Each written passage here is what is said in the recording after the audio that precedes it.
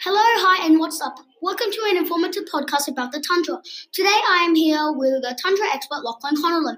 So, Lachlan, tell me a bit about the tundra. Hello, Millen. I have some very informative facts about the tundra for you today. So, how much land does the tundra take up on Earth? That's a very good question. Well, Millen, the tundra only takes up 20% of the world, which is also 1/5. What is the climate of the tundra in summer and winter? That's also good because normally in the summer it's still cold and snows, and it even struggles to get past 10 degrees. That's still cold for very summer. But in the winter, it's always been between minus 30 degrees and minus 50 degrees Celsius. That's freezing.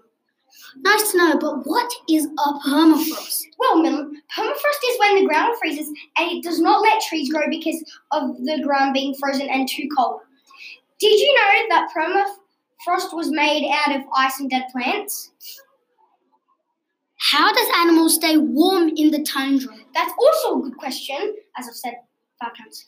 But it's also because of their fur and their skin and some of their adaptations too. And they can also hide in different places to keep them warm.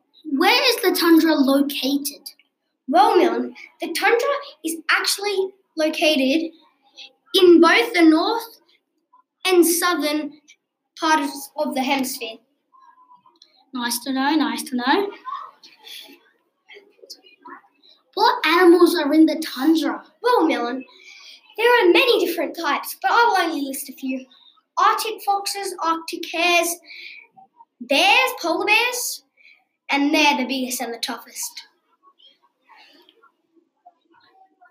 Why is the tundra always freezing cold, even in summer and winter?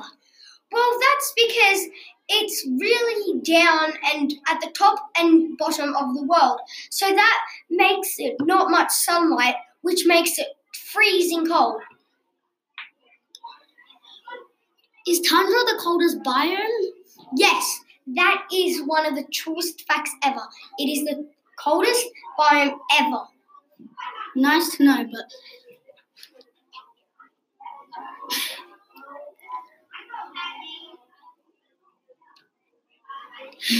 I see you struggle with a bit of questions there. Do you want me to just state a few facts?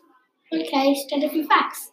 Did you know that animals in the tundra can camouflage and so they don't get found and taken? Nice, but why do the animals not find it cold? How do they even survive during this cold and harsh biome? As I said, Millen, that's also good because they also have adaptations that keep them warm. Well, that's the end of the podcast. Thank you for joining us today, Lachlan. You're welcome, Millen. It was very fun being here.